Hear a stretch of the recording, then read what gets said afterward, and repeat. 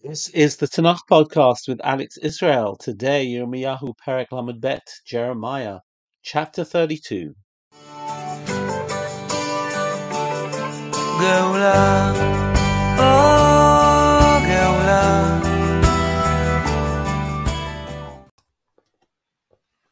The word Geula. Geula usually means redemption. Ga'al Yisrael, Redeemer of Israel. But in the Torah, sometimes Geula refers to a much smaller or maybe a bigger act. Let me explain. In Vayikra Perek Chafhei, Vayikra chapter 25, Parshat Bahar, we have a case where somebody falls on hard times, they're poor. Kiamucha chicha, somebody becomes poor, their farm isn't doing well, umachar me'achuz, and they sell some of their lands in order to finance their debts, their loans. Then what should happen? We're told there, Perek Chafhei, Pasuk Chafhei, Uva goalo hakorov elav v'ga'alet mimkar achiv, that his redeemer, which means his relative, should come and should buy back the land. That relatives are meant to make sure that the ancestral lands remain within the family. And if somebody within the clan, within the family unit, falls on hard times, rather than let them sell their fields to others, to other tribes, to other individuals, in order to retain the ancestral lands within the family, somebody else should buy it back on their behalf. And indeed, this is the case that happens in Megillat Rut. If you recall, in Megillat Rut, we have a situation in which Ploni Almoni is meant to be buying back the lands of Elimelech, of Machlon and Chilion, of the family of Naomi, and he is derelict in that duty, and that's why his name is taken away, and he's called Ploni Almoni, Mr. Nobody. And instead, Boaz is the person who comes Be'oz with strength, and he is the Goel, and he redeems not only the lands of the family of Elimelech and Naomi, but also redeems Ruth. Then this is the famous story whereby the act of Geula is in fact an act of family responsibility. It is an act of loyalty. It is an act of putting, situations in history which have gone wrong and putting them back right. The reason why I talk about this is because that's exactly the process that is going to happen in our chapter. Our chapter is set a year before the Hurban. We're told here that this is taking place in the 10th year of Tzidkiyahu. It's just the 18th year of Nebuchadnezzar, and the Babylonian troops are massing around Jerusalem. They're besieging Jerusalem, and Jeremiah, the prophet, is incarcerated in prison in Chatzar HaMatara, Asher Beit Melech Yehuda. He is incarcerated in one of the royal compounds in Yehuda, and it's at this point that God comes to Jeremiah and says to him, Hinei Chanamel ben Shalom dodecha ba elecha leimor kanei lecha et sadi asher b'anatot ki lecha mishpat ha'geula niknot. The city is about to be destroyed, about to be captured by the Babylonians. Yirmiyahu is in prison, and God turns around to him and says, your cousin, right, Dodecha, or your uncle, Hananel ben Shalom, is going to come and say to you, buy my field in Anatot. The times are hard, and I can't anymore sustain my field. I want you, Mishpat Gula, you're the closest relative. You should buy the field. I wonder whether in Yirmiyahu even believed this, but this is verified the very next day when Vayavo Elai Hananel ben Dodi Kidvar Hashem. Along comes Hananel, as God told him, El Chatzar Matara, and says, buy my field in Anatot, because you're the person who's meant to buy it. And indeed, that's what he does. It tells us that he took Shiva Shkalim v'asara kesef, 7 shekels, 10 pieces of silver, and they write a document, and this is recorded by Baruch ben Neriah the scribe, and the contract is done. And this isn't just a personal story, because in verse 15, this is meant to mean something more. Ki כה אמר השם צבאות אלוהי ישראל, עוד יקנו בתים בשדות וכרמים בארץ הזאת.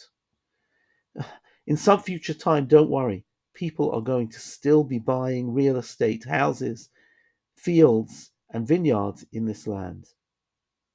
Now, this is very bizarre, and it's so bizarre that Yirmiyahu himself prays to God in order to understand things. He says, God, I know that you control everything. You created the world. Nothing's impossible to you. But he says, Pasuk Chavdalad, verse 24, Hine hasolonot ba'u ha'ir. The siege engines are coming against the city, Lelachta. Va'ir nitna bi'ad kastim. The city has almost fallen in the hands of the Babylonians. Hanilchamim aleh mipnei hacherev v'ra'av v'hadever shitibarta. You told me there would be sword, famine, and pestilence. It's all come true. V'hin charo'eh. V'ata amarta elai. Hashem Elokim kanei lecha hasadeh b'kesef. V'ha'ed edim.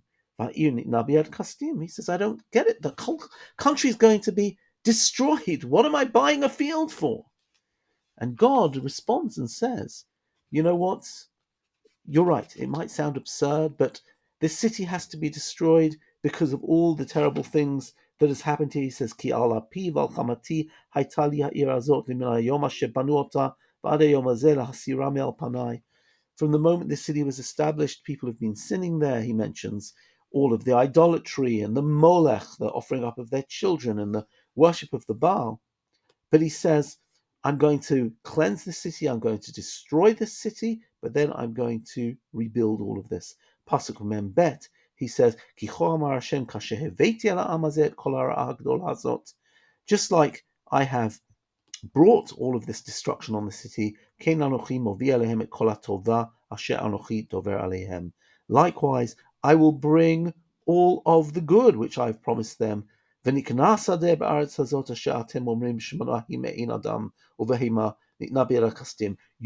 that the land will remain desolate. Well, I'm telling you that it will only be desolate for a while, but eventually, sadot b'kesef yiknu, people will once again buy fields, and people will come back to Are Yehuda, etc., etc. Ki ashiv et shivutam Hashem. I will indeed return the captives. So this is a fascinating episode with Yirmiyahu doing the absurd.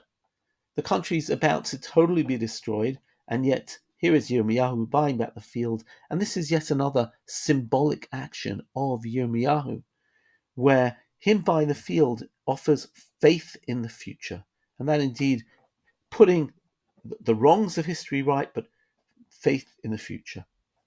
Now I'd like to maybe establish from this story and talk about three lessons. Some of what I'm going to talk about comes from a lovely article by Rav Yuval Sherlow in a book, Maftirim Benavi.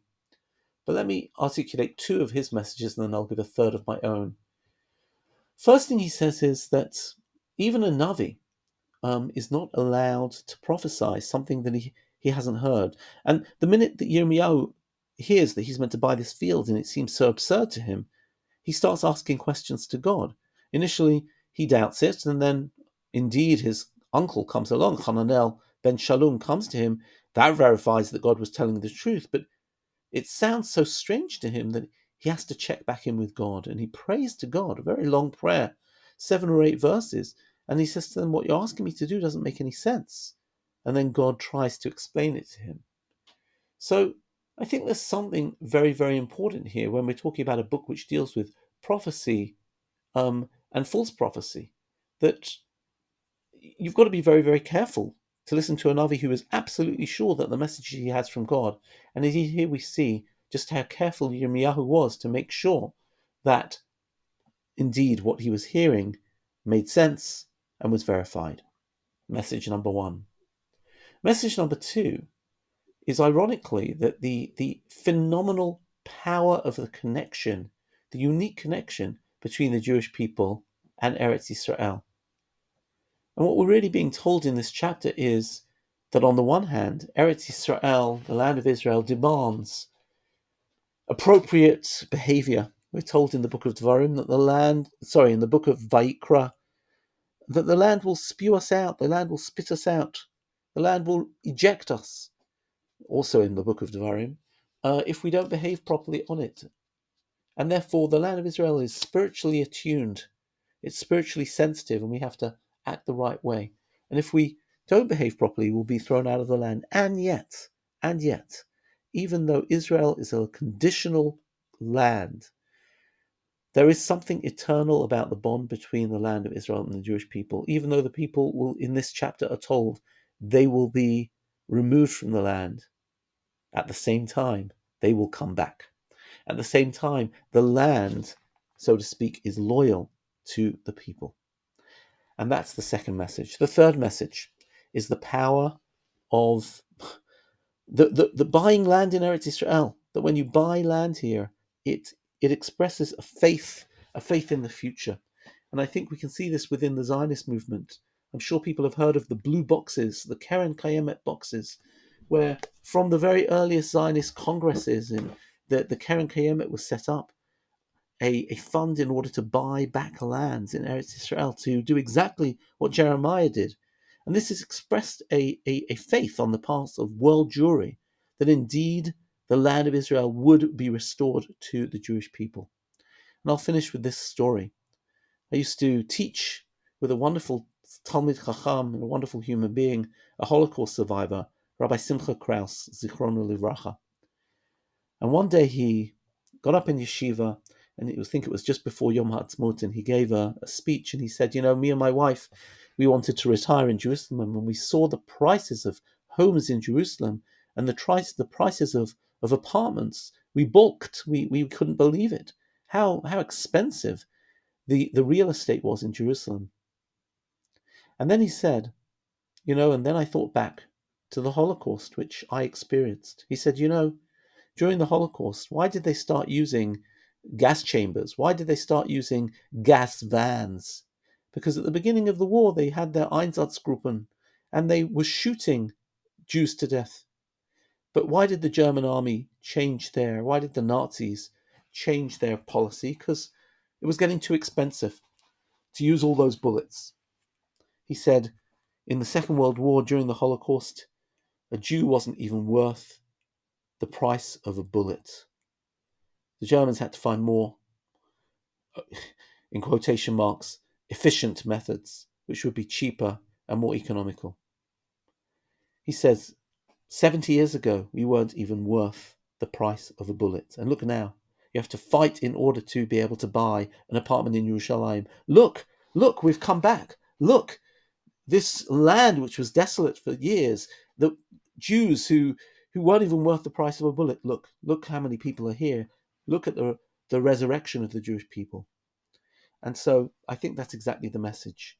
It seems so absurd in the middle of the Holocaust to think that one day houses in Jerusalem will be worth millions of shekels, millions of dollars. And that's exactly what Yirmiyahu is experiencing. And yet God says, no, there will be a destruction, but there will be a return. And people will still continue to buy houses, and they'll continue to buy fields, and they'll continue to buy vineyards, because Eretz Yisrael is the eternal connection with the Jewish people, and I will bring you home. Thank you for listening. Moadim l'simcha.